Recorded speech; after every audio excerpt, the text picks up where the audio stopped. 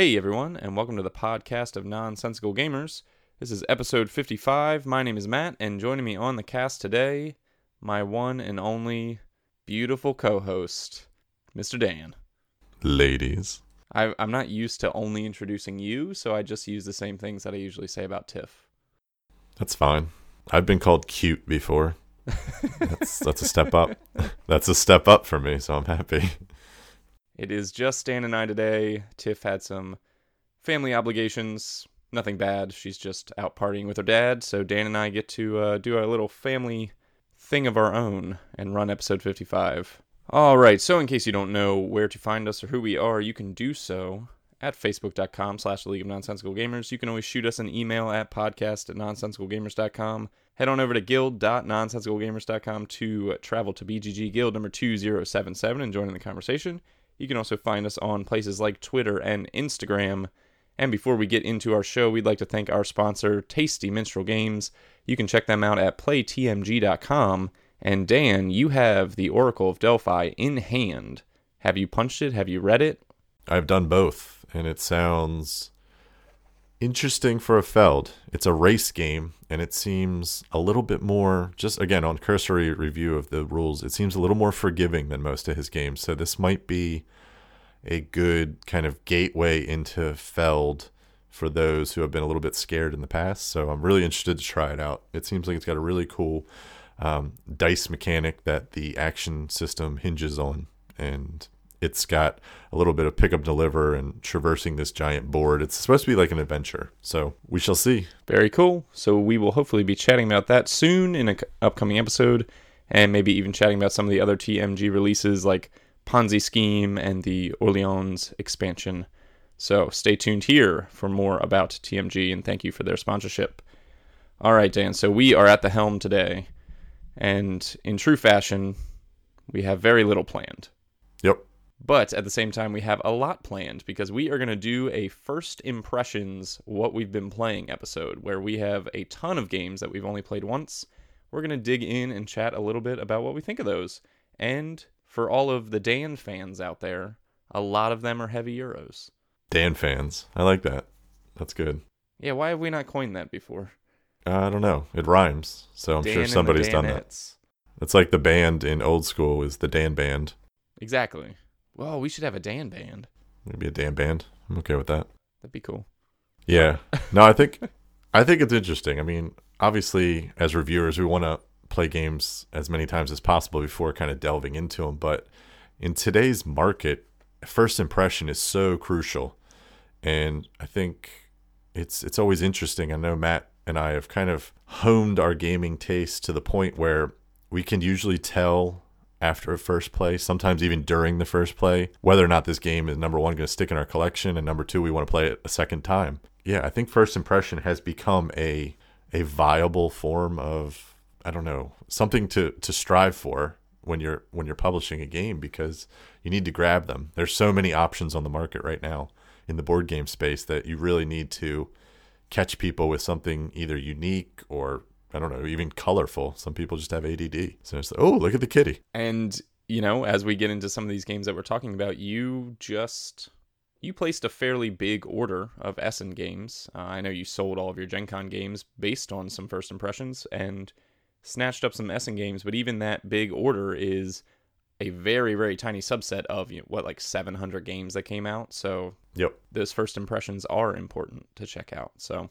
this is not in lieu of any kind of deeper critical review, but definitely we've been playing a slew of games, and if Dan's going to buy 10 games at a time and I'm going to buy 10 games at a time, we're going to try to get them played. So sometimes that results in single plays. For the record, I'm done buying games for the year. I told myself and my wife that as soon as she saw that giant box roll in from Germany, I was done. And I should be, because I have so much to hold me over until the new year. So yeah, but new things keep coming, Dan. These games that I bought, as we talked about on the show, like the Feast for Odins, the Oracles at Delphi, the Great Western Trails, like these were the ones I was itching for when we did our 2016 preview episode back in like January, February. So I'm content. I think I will be plenty content. And I've also done some really big trades in the last week. And so I've got a stack of about 12, 13 new games that just rolled in the new last week. So plenty. Yes, that should carry us through. So without further ado, let's jump into our first game. I'll let you pick, Dan. What do you want to chat about first? Let's just go with the beast, the old elephant in the room, the old feast for Odin. Oh my. The monstrosity that is. It might be the only game we talk about today. No, I think we're good. So we broke out Feast for Odin this past weekend. We played a 3-player game, myself, Matt, and our buddy Smee the Pirate. And so for those who don't know, this is Uwe Rosenberg's latest and greatest giant paperweight of a game. This box is massive. I'm talking maybe 2 Le Havres stacked on top of each other as far as the depth of the box. And the weight, I think, is upwards of 10 pounds or something. It's just a lot. This game is you are, Viking clan leaders planning your little village, going out and hunting, pillaging, whaling, gathering food, raising animals, exploring new little islands. That's a lot of theme for placing dudes on a board and then placing puzzle pieces on said boards, which is the underlying mechanical aspect. Yeah, it's just patchwork and Agricola put together. Yes, which is kind of awesome and pretty, I guess, what are we going to say? I don't want to say ingenious, but I'd say intuitive. Not intuitive. That's not the word I wanted either. Man. Innovative? Innovative. Yeah. Clever. Something that started with I-N. Yes, progressive. This is very early, and we were up till 4 a.m. last night. So let's first talk presentation, all right? Because I just want to kind of sum up my awe at opening this box, okay? So I open this box, and there is 16 punch boards, and the angels cry out from heaven in this heavenly kind of joyous to the world, blowing their trumpets. I am ecstatic because I love punching things. And I pull that out, and then it gets even better because the lovely folks at Z-Man/Feuderland, or Feuderland, I don't know. I'll say it wrong. Yeah, go ahead. Use an accent for that one. Yeah, they give you 2 trays as well to keep all the little puzzle pieces, because there's varying sizes of puzzle pieces. Think patchwork, but on a smaller scale. And these 2 trays themselves are awesome because I would hate to have to unbag these things and have them all scattered out on the table. It's nice. You can just pull out the trays, pop the lid. Everything's right there by size, order, and color. Boom. So that was a really nice touch. So kudos to the folks at the publishing house for that. It's got some dice, which we'll talk about. It's got the little islands you can explore. It's got your player boards, and it's got the village board thing, which is 61 actions in total on this board. And they are grouped in different kind of thematic ways based on going to the market, going hunting, going fishing, going all those sorts of things. I fell in love instantly as soon as I opened the box. My wife laughed because I'm not even lying. I did turn down the lights and kind of really got in the mood before punching this. I changed clothes. You do weird things with your board games. I didn't put on you put on a robe. I didn't put any lingerie on it. Yeah, or derobe and then put on a robe. I just put on my pajamas. I sat on the couch. You sat on the couch for all this? I can't punch sitting like that. This is like a manufacturing process to get this thing back out of the box. It is, but what I do is I sit on the couch and I pull up my ottoman. So then I had some Sunday night football going on in the background on mute. And I was in heaven, dude. It was awesome. But this game is a monstrosity. I think it was Craig over at Botch Games was telling us that somebody weighed their unpunched sprues, so the cardboard after you punch everything, and that alone weighed 2 pounds. The trash this game produces weighs as much as a regular game. Yeah, and please recycle, people. This could save the planet. This game alone, everyone punching it. That's true. Can make a lot of paper mache houses out of this thing. Yeah. All right, so that I just wanted to get that out of the way. Matt, I'm going to turn it over to you to talk about gameplay and how it plays so that you don't have to listen to me talking for the next so that I can talk too. 30 minutes. Okay. Yep.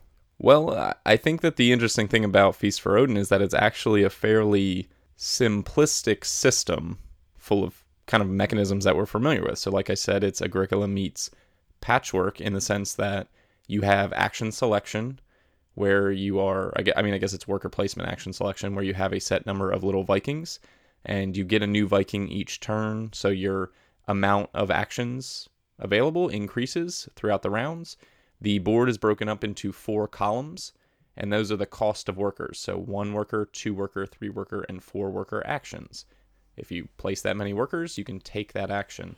And what those actions do within the columns and rows, so if you look at the intersection, each row is basically incrementally better depending on how many workers you place. So one might give you a couple of fish, and one might give you a couple of fish and something better, and one might give you an upgrade action and a fish and something better, so it compounds like that. And what you're trying to do is gather resource chits kind of things. So you've got food, luxury goods, regular goods, and something else. Well, it's goods and equipment, and then equipment, and then gotcha. The food. So it's food and equipment, and food is goods broken and down luxury into goods. Yeah, food is broken down into like harvested goods and animal products, and then equipment is broken down into like tools and treasure or something like that.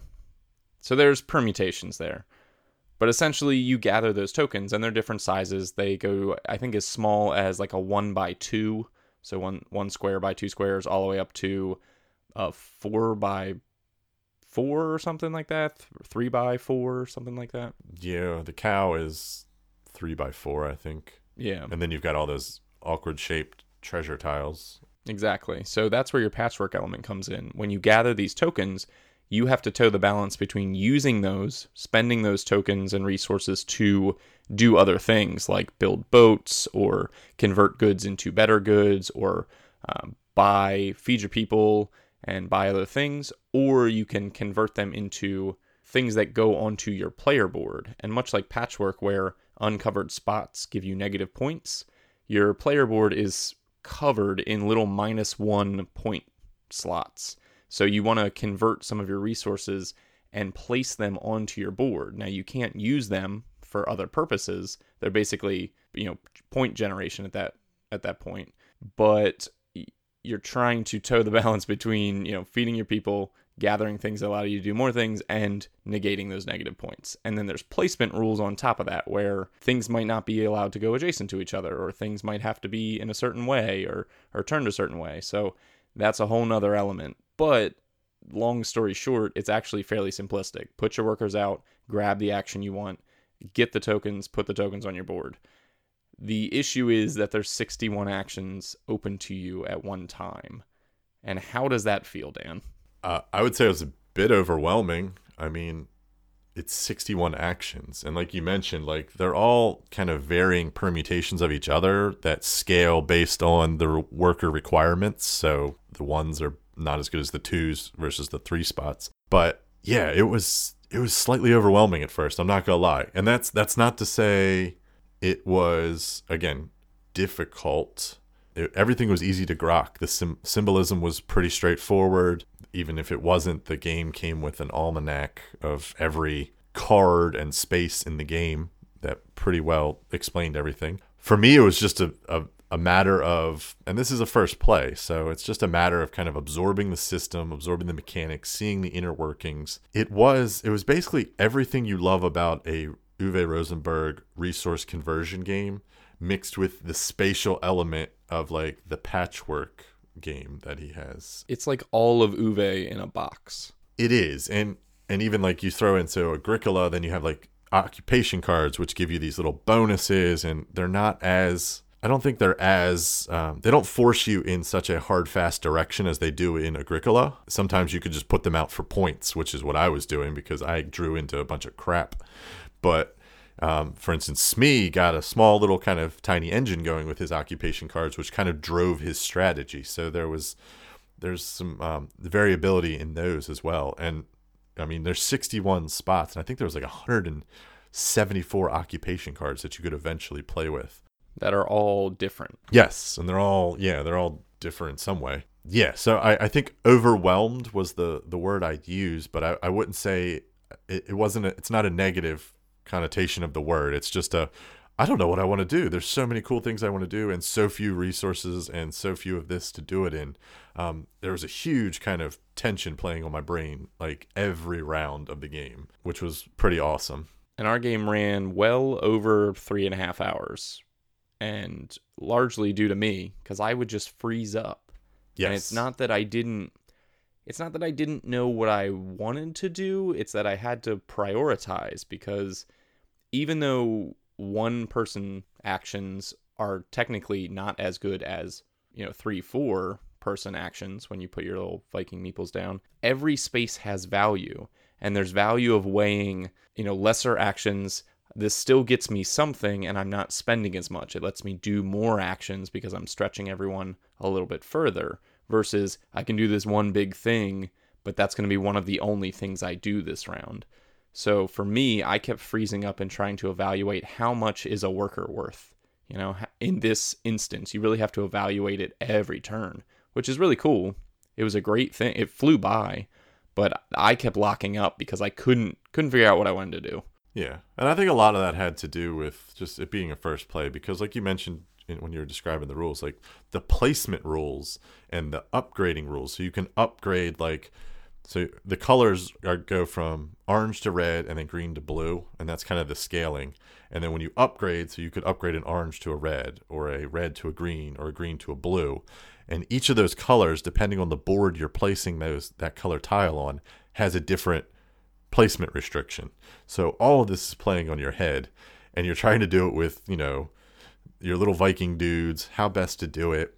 There's a timing element in that. Obviously, only one worker or only one person can occupy each space. So I need to get to this space now before Matt does, because I see Matt maybe wanting to upgrade as well, and things like that. So yeah, it was just a lot to crunch at first. But like Matt said, it flew by. It wasn't like a painful 3.5 hours. It was a enjoyable, we were all involved in the game, but we could still kind of have a conversation, and we were just talking about the game as we were playing it. So it was, I liked it. I'll just say that now. I liked it a lot, actually. And I'm looking forward to playing it some more. And I think there are some kind of definitive strategies and paths that you should take. And we were talking about this after we played.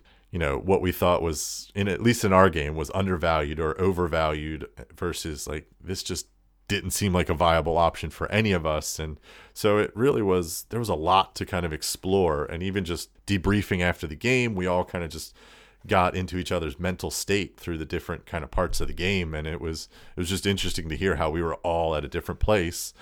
And then the final score, even though we did mess up a rule as far as the upgrading was concerned, we goofed up on the double upgrade spot versus the single upgrade spot. Yeah. But we caught it and we fixed it. But it definitely had a huge play on our game and determining the outcome. But even with that, the scores were the three of us were all within 12 points of each other, doing completely different things. So that's always good. That's always a good feeling. I went sheep. Yeah, Matt went sheep. Who the hell knows that I did? I'm not lying. I did a little bit of everything. You kind of went emigration a little bit. Yeah, I tried. And that, I think, was what did me in, is I didn't. Well, that's the only reason I stayed in the game, because I committed to that. But I think I committed to it a little too late, and it was costly.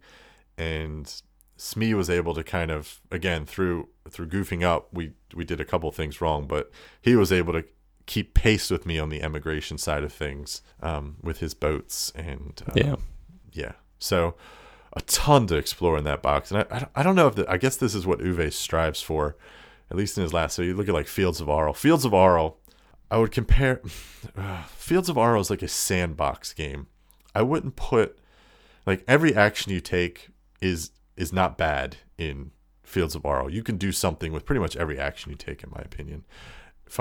In this game, I think there are definitive ways you want to focus from game to game. I mean, the same could be said with Arl, obviously. You want to focus on some sort of strategy, but there were definitely times in Odin where I was like, damn it, I needed that spot, or damn it, I needed to do this before I did this. There's timing issues. I kept screwing up, and I kept sending my boats off to emigrate, and then I'd try and hunt, and I'm like, everyone's like, you don't have a boat, Dan. I'm like, where did my boat go? They're like, you flipped it. I was like, son of a... Yeah. So the timing I kept goofing up on, which is fine. I'll remember it for sure next time. But yeah, I'm really looking forward to exploring this one a little bit more. Get it? Yeah. Exploring Vikings. Ha. So the two things that I'm left with after our first play, I obviously really enjoyed the game, and I think that it's a very successful system. Two things that I'm looking into exploring. One, maybe an occupation card draft, because it kind of suffers from the same thing that Agricola suffers from, where if you play the random way and just deal things out, they come out a little funky. And then also, I want to explore, if anybody's played this a whole bunch, like Travis or anybody else that can explain to me, how do you go about getting those other island tiles? Because in our game, we tried to discuss it. It just didn't seem feasible to go grab an extra location board. It seemed very dangerous. So those are the two things that I'm kind of interested in.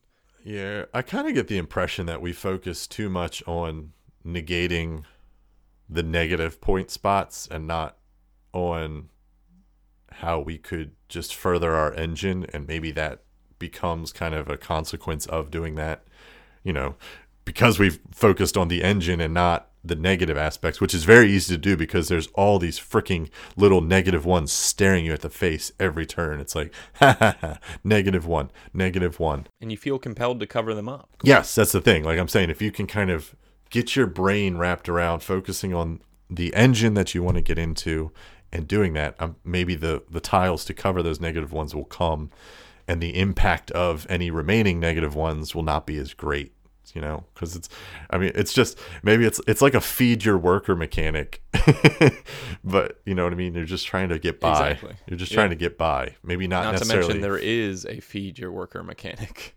It is. There is. And it was pretty forgiving. It was pretty simple, especially it's with not the bad. harvest. It's actually, I like how it worked, because not to dive back into the game, there's a lot to be said though, where you have to cover up this little row to feed your people, and different tiles will fit there. And there's some placement rules, but also there's this evaluation thing where it's like, okay, I've got this big hunk of meat that I could upgrade into something and put it on my player board, but I have to feed my people, and it feels so wasteful. So it is a very forgiving thing. You always have food. I don't think anybody suffered the -3 penalty for feed your worker, but there was definitely times where I diverted my actions to go grab like dedicated food, so I didn't waste my bigger stuff. Yeah. No, yeah, because some of those tiles cover up more ground than others. You don't want to waste them feeding your people. You just want to shoot them peas and flax, and then let them get on their way. I mean, let them get back to the old thing square. Oh yeah, the thing square. Yeah, I don't know what thing they're referring to. I'm sure that has some. I need to look that up in the little almanac and see what the history on that was. But everyone comes back to the thing square. All right, so we like Feast for Odin. We're looking to dig in more. Yeah, I think that was a given. Yeah, I think we all liked it. Let's turn off our brains for a little bit and chat about a game that AEG sent over to us. We got the new Dice Chucker Yeti. This is a very light family game where you are trying to explore a mountain and find the mysterious snow monster, the Yeti. And essentially what it is a dice rolling... How would you describe the dice rolling mechanism, Dan? I don't know. You roll dice and you... The process of selecting the... Yeah. faces. I don't know. I think I want to compare it to, and I think I'm getting this game, Pick-a-Mino, in that like you roll all your dice and then you have to take a specific grouping. So in that game, I believe it's all of the same number. In this game, it's all of one symbol and set those aside, and then you can re-roll. So if you roll a ton of like coins or snow symbols, or I won't say snow symbols because that's wrong, coins or the little Sherpa. I said that about 400 times during the game. I just kept going. You wouldn't stop. You got stuck in a loop. I got stuck in the Team America. So anyone who knows Team America, where they run around and they're like, Durka, Durka, Durka, Durka. So I just kept going, Sherpa, like the entire time, throwing up the signal. So all my Team America fans, you'll know what I'm talking about. We loved it. We thought it was hilarious about 300 times in. Yes. It didn't get old, Sherpa. Yeah, so you're just keeping groupings and then kind of rolling with it. So there's 5 different symbols, I believe, and you have to select all of one type every time you roll, and you just keep rolling until you've basically selected all of your dice out. And they let you do different things. The Sherpas let you climb the mountain. The tents let you, form a base camp that's higher up the mountain. The coins let you buy equipment or photos. The snow kind of slows you down, locks up your dice. And these little Yeti footprints you cash in for victory points because you're following the Yeti trail. So it's super simple. You roll your dice, you pass them, and you score points. It's nothing to it. But I know that you commented, Dan, it's got great visual presentation, right? Yeah, so I think we should probably say when you're describing the action, so there's an actual cardboard mountain in the middle of the little playing board that has 3 tiers, and you're working to move your little hiker up these 3 tiers, and the higher he moves up the different tiers, the more those footprint symbols count. So the footprint symbols, the tiers act as a multiplier on the number of footprint symbols you work. And then as Matt mentioned, the tents, they allow your guy to stay up on those different tiers if you don't roll a certain amount of tents on your roll. So if you just went straight for all footprints and you neglected tents, well, then your guy's going to fall all the way back to base camp because he wasn't able to set up tent where he was. So, there's some theme in that little mechanism there, which was kind of cool. Yeah, everyone's got these cool little hiker meeples. You got a little cardboard tent that you can move along to signify where your base camp is along the different tiers. I think for the game it's necessary. I think you need the different tiers. I guess you could have it could be a track. It could be a track. I take that back. It could be a simple little track, but they went the extra step. They put this little, like I said, this little cardboard mountain. The little Yeti is cute. So yeah, it was a nice presentation. The art was silly and fun, and I think it has great appeal as a kind of a family casual game dice chucker. It was brisk. We kind of all went about our turns and did that. There is a little pressure luck in that if you obviously for the symbols there's pressure luck, but if you roll too many storm clouds, you start to lock up dice, and those dice remain locked up until your next turn. So the people following you don't get to roll as many dice. So actually that's a pretty good, I didn't even think about that while we were playing. I could have specifically tried to roll storms. Yeah. But I guess no, because you don't specifically benefit you is the issue. You don't specifically try to roll storms because you always set aside storms. So yeah. Similar to in other games where you set aside damage or you set aside locked dice. Storm clouds are locked dice and you set them aside. And they have varying degrees of what they can do based on how many you roll. But as I mentioned, they can lock up dice for the rest of the table, which may benefit you if you're trying to catch up. I think the coins were kind of a weak point of the game. You use coins to basically buy points, or you can buy some upgrades. There's only, 5, 6, 7 upgrade tiles. There's no real variability in them. They're the same every game. It felt very kind of tacked on. There was no real reason to use them. And the other option to use coins is to straight buy victory points. So if you roll enough coins, you can buy a pretty large amount of victory points, which is kind of how Dan won. I think he bought 20 plus points just because he happened to roll coins. So a little bit of luck in terms of if you're beholden to the dice essentially, but I mean, you have to know what you're getting into with this game, but it does feel that the coins, that whole extra little board with the coins felt a little weird to me.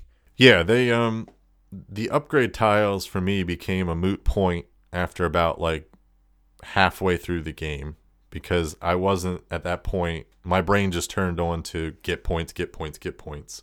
I wasn't really concerned with having a permanent Sherpa die or having a permanent tent symbol.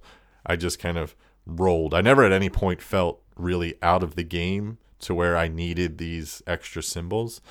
For me, it was just always beneficial to, if I rolled on my first roll, if I rolled 2 or 3 coins, I said, this is a coin roll. I'm trying to get coins. And then I just buy victory points. And yeah, as Matt said, the Yeti only got to space 55. So you're chasing the Yeti. The game ends when one of your markers reaches the Yeti.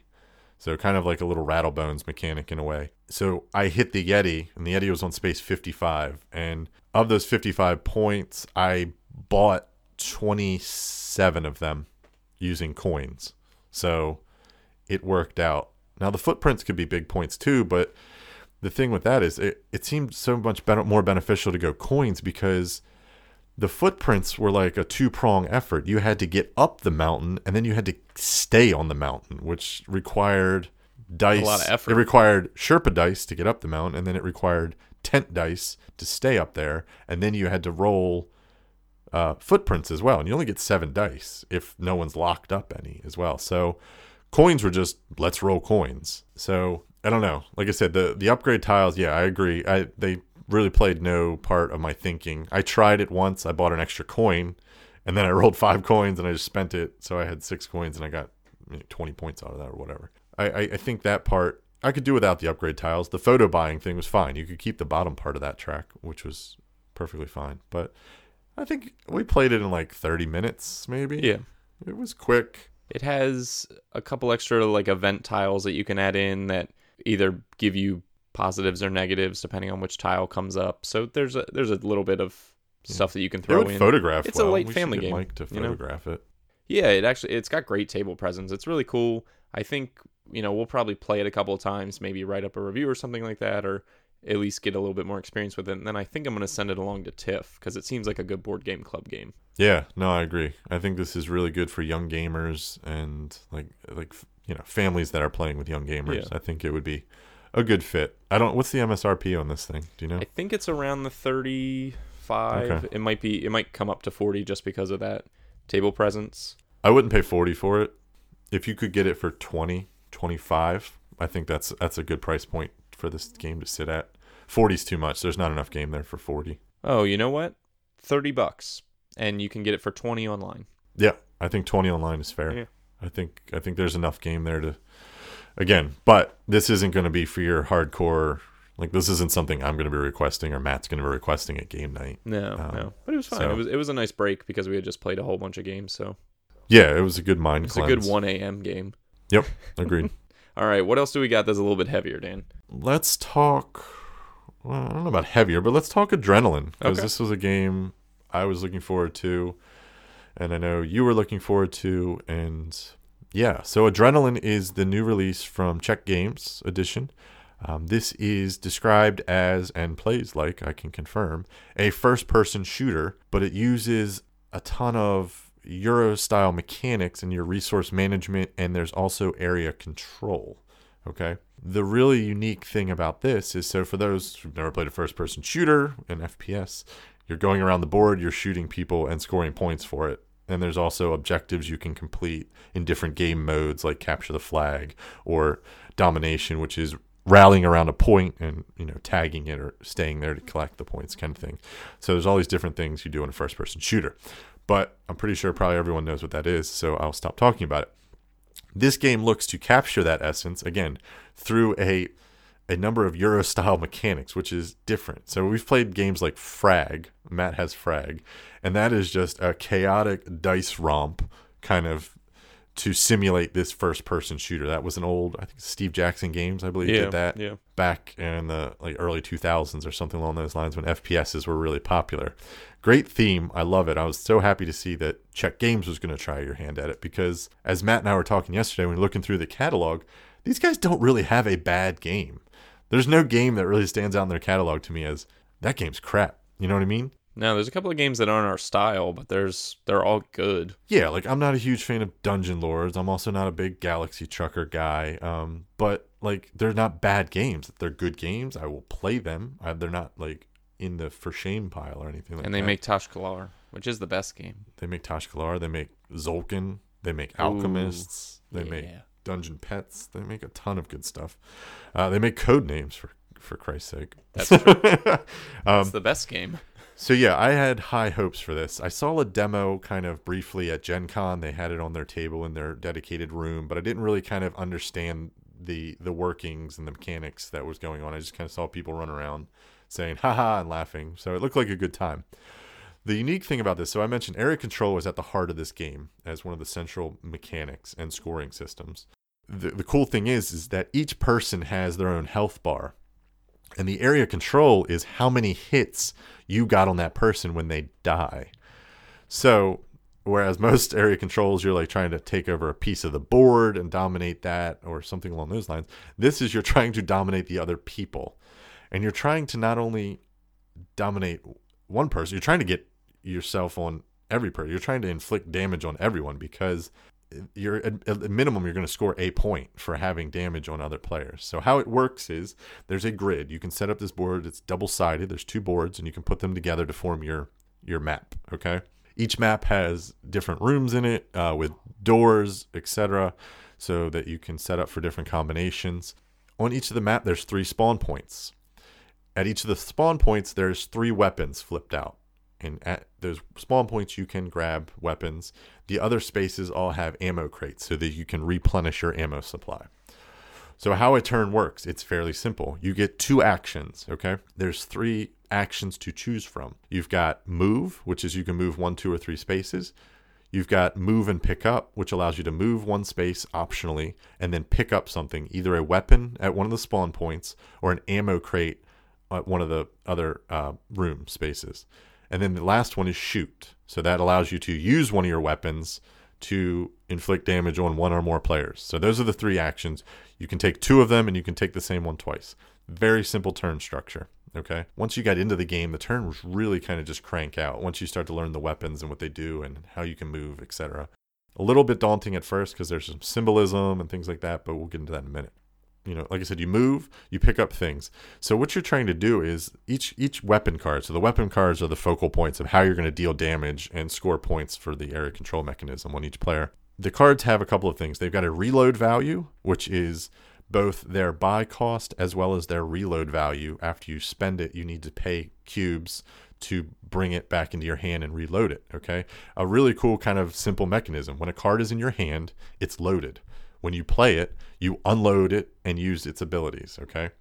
All weapons have a basic effect, and then some have either an optional mode, which is think like single shot versus burst shot, and some also have optional kind of enhancements to them. So think like a grenade launcher on top of your rifle that you could pay extra for to inflict a different type of damage or a different kind of area of effect. So really cool little system. In your hand loaded, play it down, unloaded. If you want to reload it at the end of your turn, you have to pay its reload cost out of your ammo box, and then you bring it back into your hand, okay? Loved that mechanism. I thought it was just simple and just elegant and a really kind of cool little resource management element of the game. Again, when you pick up crates, you get to reload, so you get to pull ammo back onto your crate, into your ammo box to use to, again, reload weapons, etc. Then you have these special ability cards, which let you, they act as like little comboing cards that let you can play them before or after your action to teleport to a space or add X damage to your attack and things like that. So then the main crux is shooting people. So you've got the cards, when you play it, you shoot it, people take damage. So you've got these really cool little blood drop tokens in your color, and it goes on the other player's player board. So then they've got 11 spaces until they're dead. So you just say I did 2 damage to Matt. Matt now has 9 spaces left before he dies. Okay. Am I going too fast? Because I'm really excited because I liked this game. So I don't think you're going too fast. I think you need to bring it home, though. Okay. I'll bring it home. So basically, when somebody dies, when somebody gets a kill shot, you tally up all the little blood drops on there. Then you score it out based on who had the most, second most, third most, etc. The person who gets the kill shot gets to put their blood drop on this track at the top, which is the kill shot track, which is another area kind of control. The person with the most kill shots at the end gets X points, second most, etc. So those are your main kind of scoring mechanisms, either the people when they die or the person who got the kill shot, okay? At least in the team deathmatch mode. So yeah, simple. You play in the intro version, you play till 5 deaths occur. In the normal game, you play 8. Really cool. Like I said, I described some of the mechanics. I really like the reload and unload kind of thing. I really liked the area control on the player boards, was just a really unique kind of, not unique in how it was executed, obviously, but just the thinking behind it. Like just turning your brain onto, I'm a person, I've been hit by this many people, and they're going to score points for it kind of thing. Because, as I mentioned in the beginning, you want to try and spread your damage as much as you want to get those kill shots. If you can get on everyone's board by traveling around and shooting them all the time, when they all die eventually, because everyone's going to die, you're going to score points that way too. So really fun. I really liked it. Yeah, I think I'm in the same camp as you. There's a lot of things that I really enjoy about this game. We only played it one time, but the time wasn't bad. The rules description wasn't bad, even though Kel Kel kind of like checked out during rules as she normally does, and it was funny because I like having all the rules in the context, but once we got going, I was like, man, this game is simple. And I think the best thing I can describe it as is like adrenaline does a great job of not getting in your way. The structure of the game is built so you can do exactly what you want to do when you want to do it, and what you want to do is shoot people and pick up weapons, and it just lays it out on the table and facilitates exactly what you want to do. And I also love the theme of the game because the weapons make sense. And they're all unique.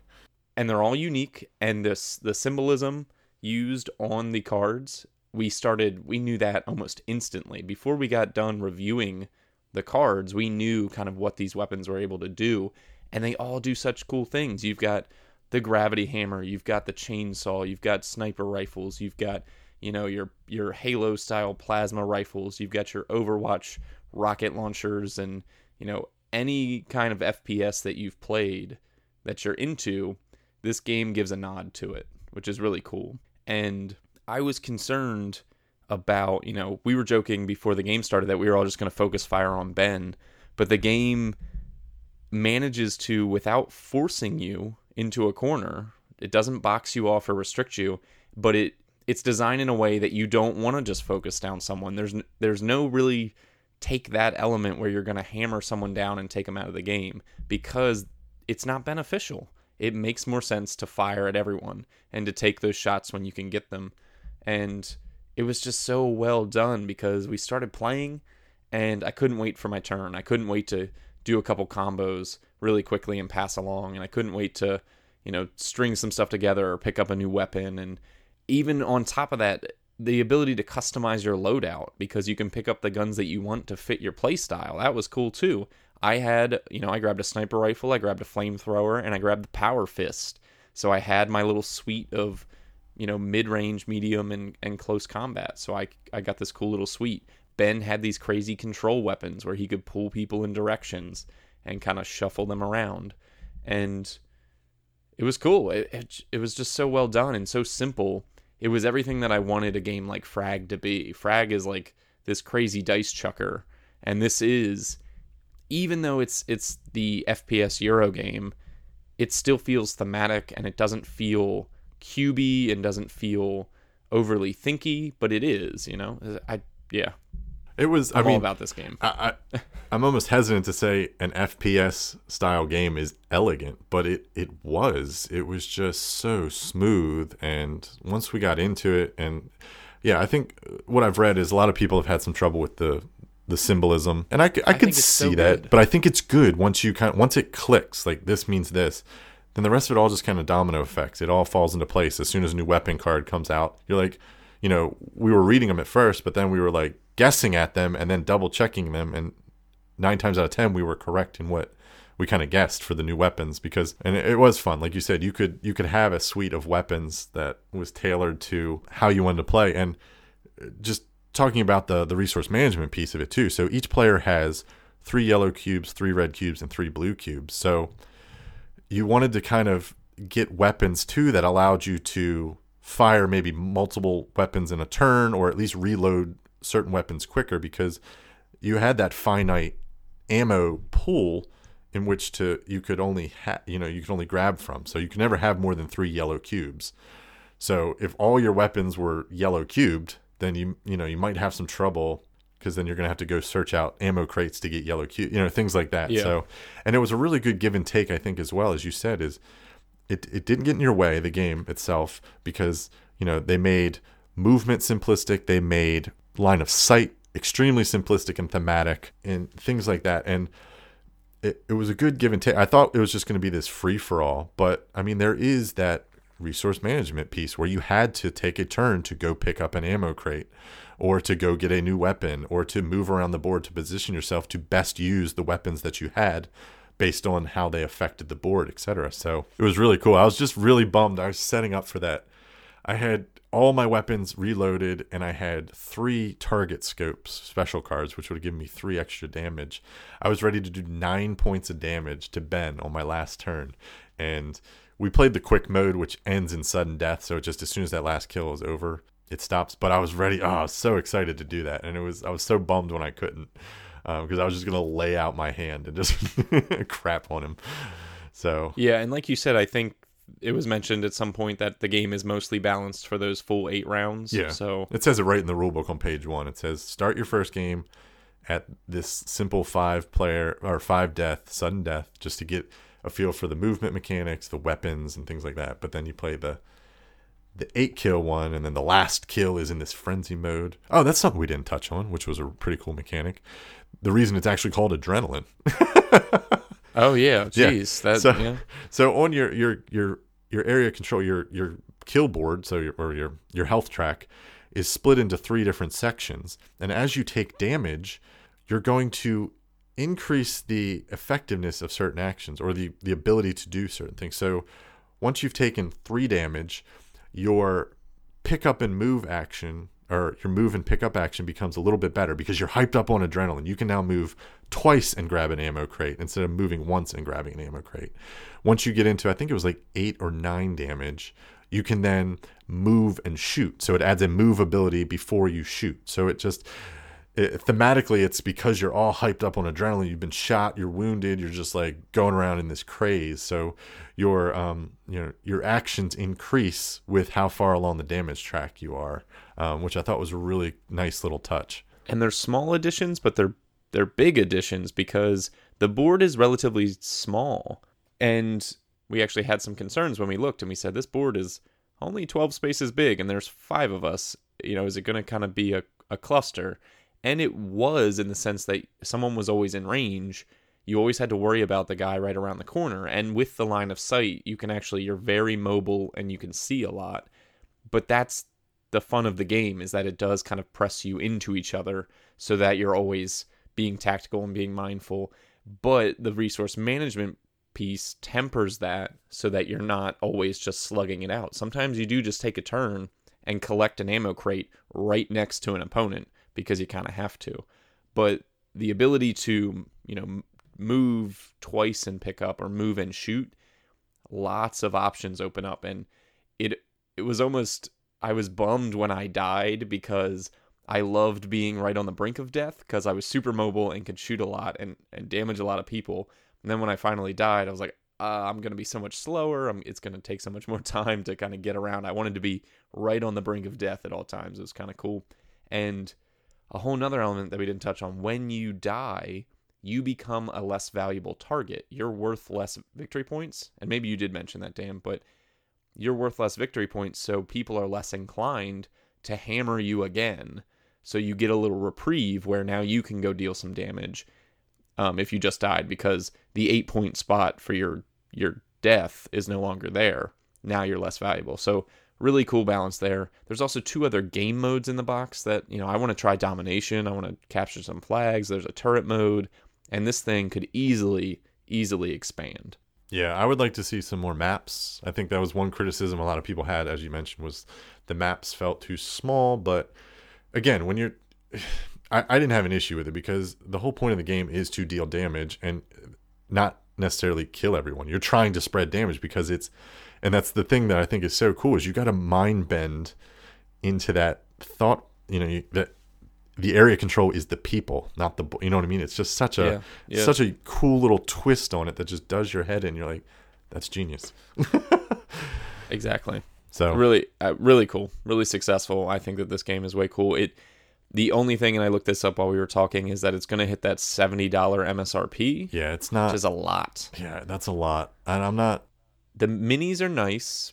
The quality of everything is nice, even though you've got to accept the goofiest artwork ever, because that smiley face robot is just silly. Destructor.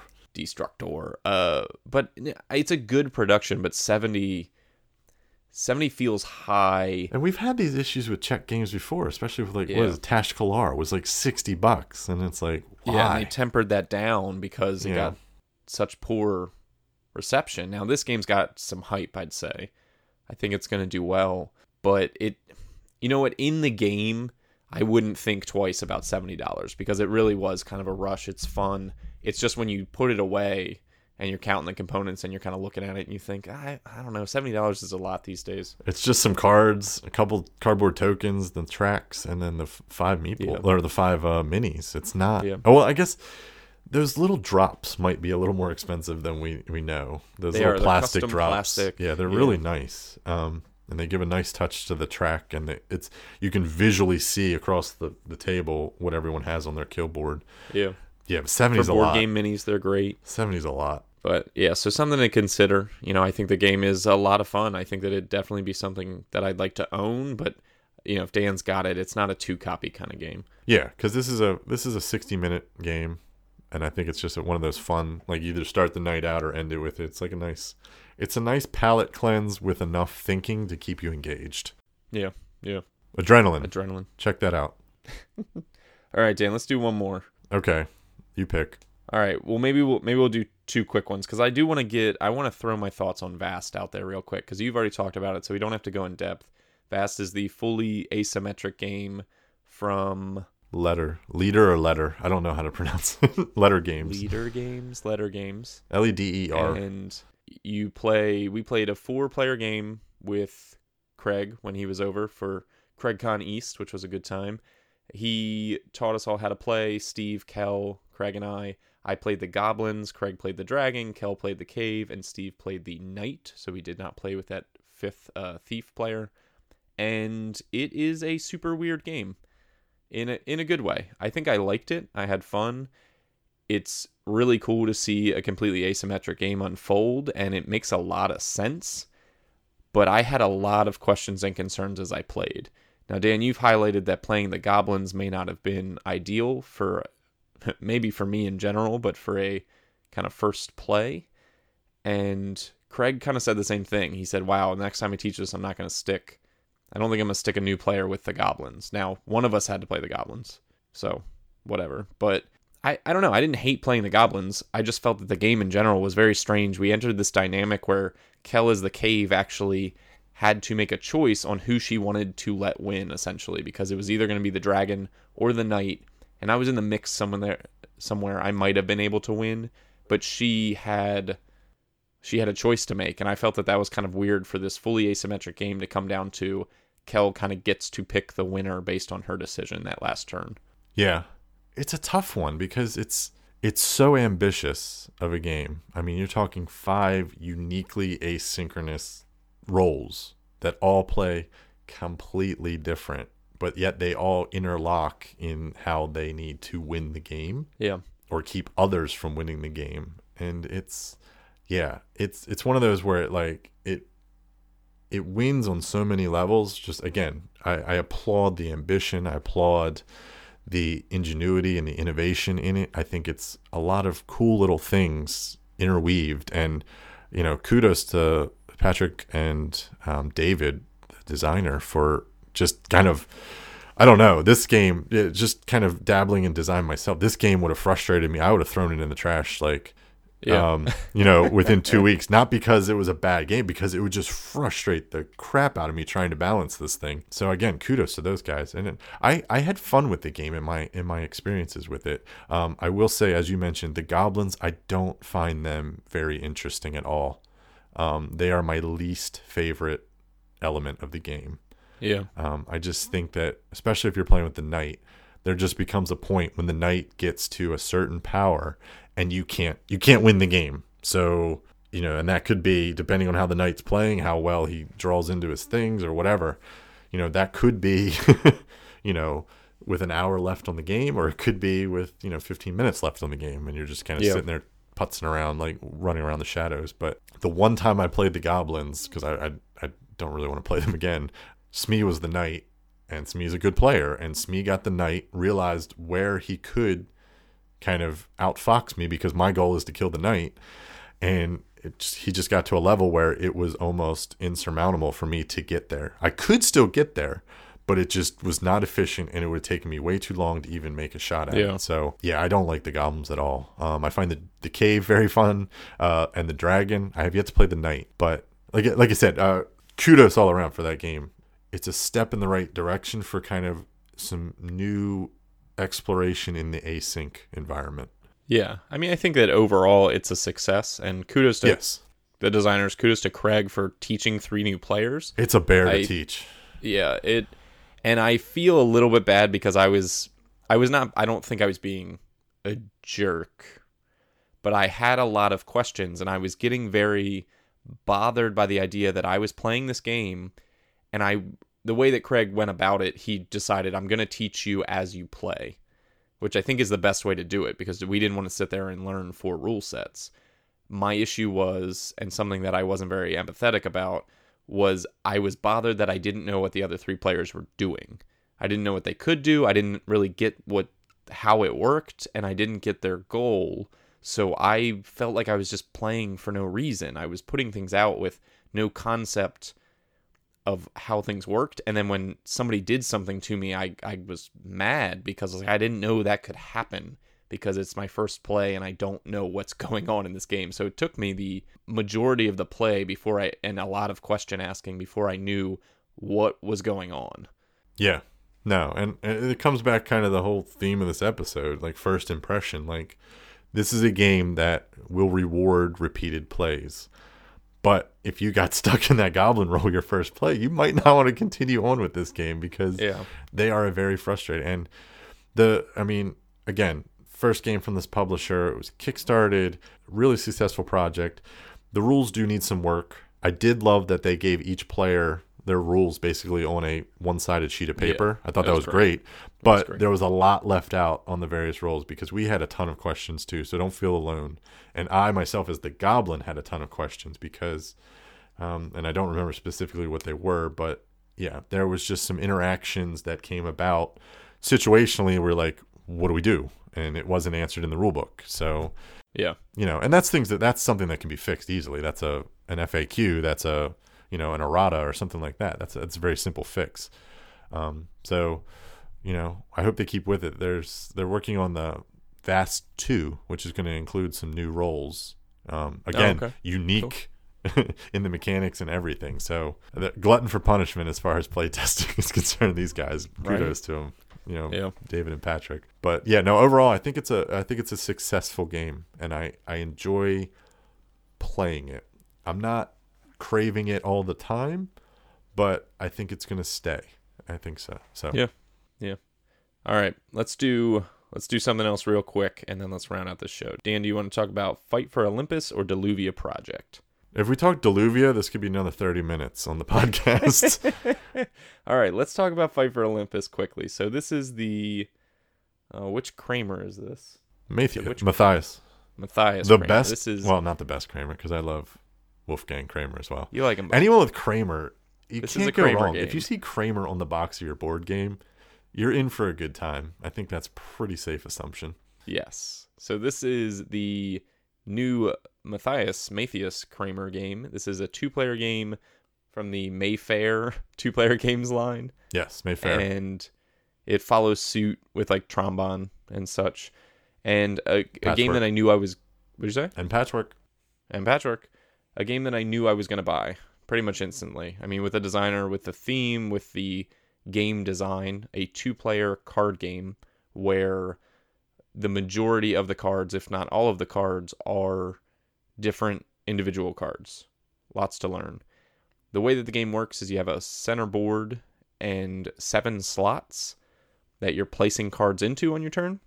The first thing you're going to do is play cards. The way that you play cards is with multi-use cards. Each card has a color or potentially is a wild card that factors as one of 4 colors, and each card has a cost requiring some of those colors. So if I have a card that costs 2 blues, I have to discard cards from my hand of that value.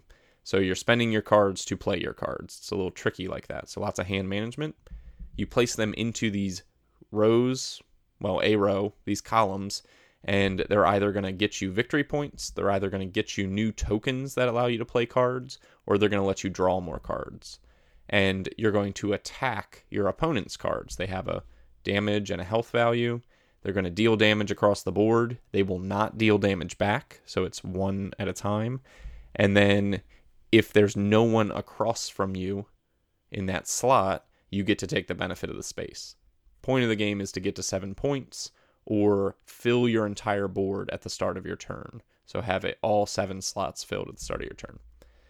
Super interesting game. It's really quick, really light. Well, I don't know if light is fair. The play feels light, but it is very thinky, trying to make the decisions. But very beholden to the card draw in the deck is what I found.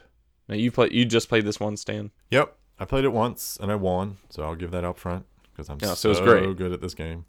No, so anytime you have a card game where the cost of the cards to play them are other cards in your hand, it's always going to be thinky, and I'm probably going to enjoy it because I like that crunch of the hand management that it provides.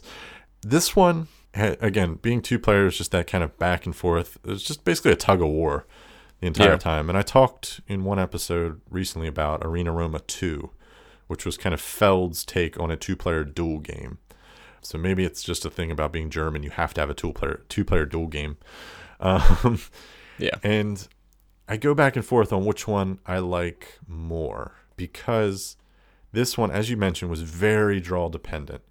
But the decks, I don't know how many cards are in the game, a lot.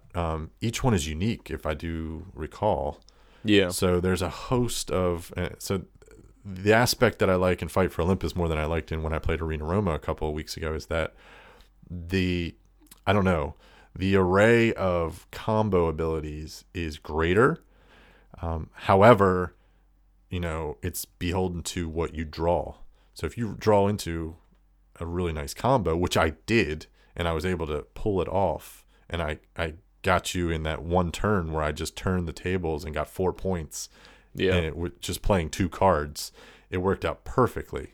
And that was very gratifying and satisfying. And I love that. And that's kind of, that harks back to like our CCG days when you pulled off those like, haha moments. And so, yeah, in that way, I like Fight for Olympus much more because it was just the ability to do that. Whether or not you do it, fine. But the game is quick enough that if you don't, you just reshuffle and you can try it again.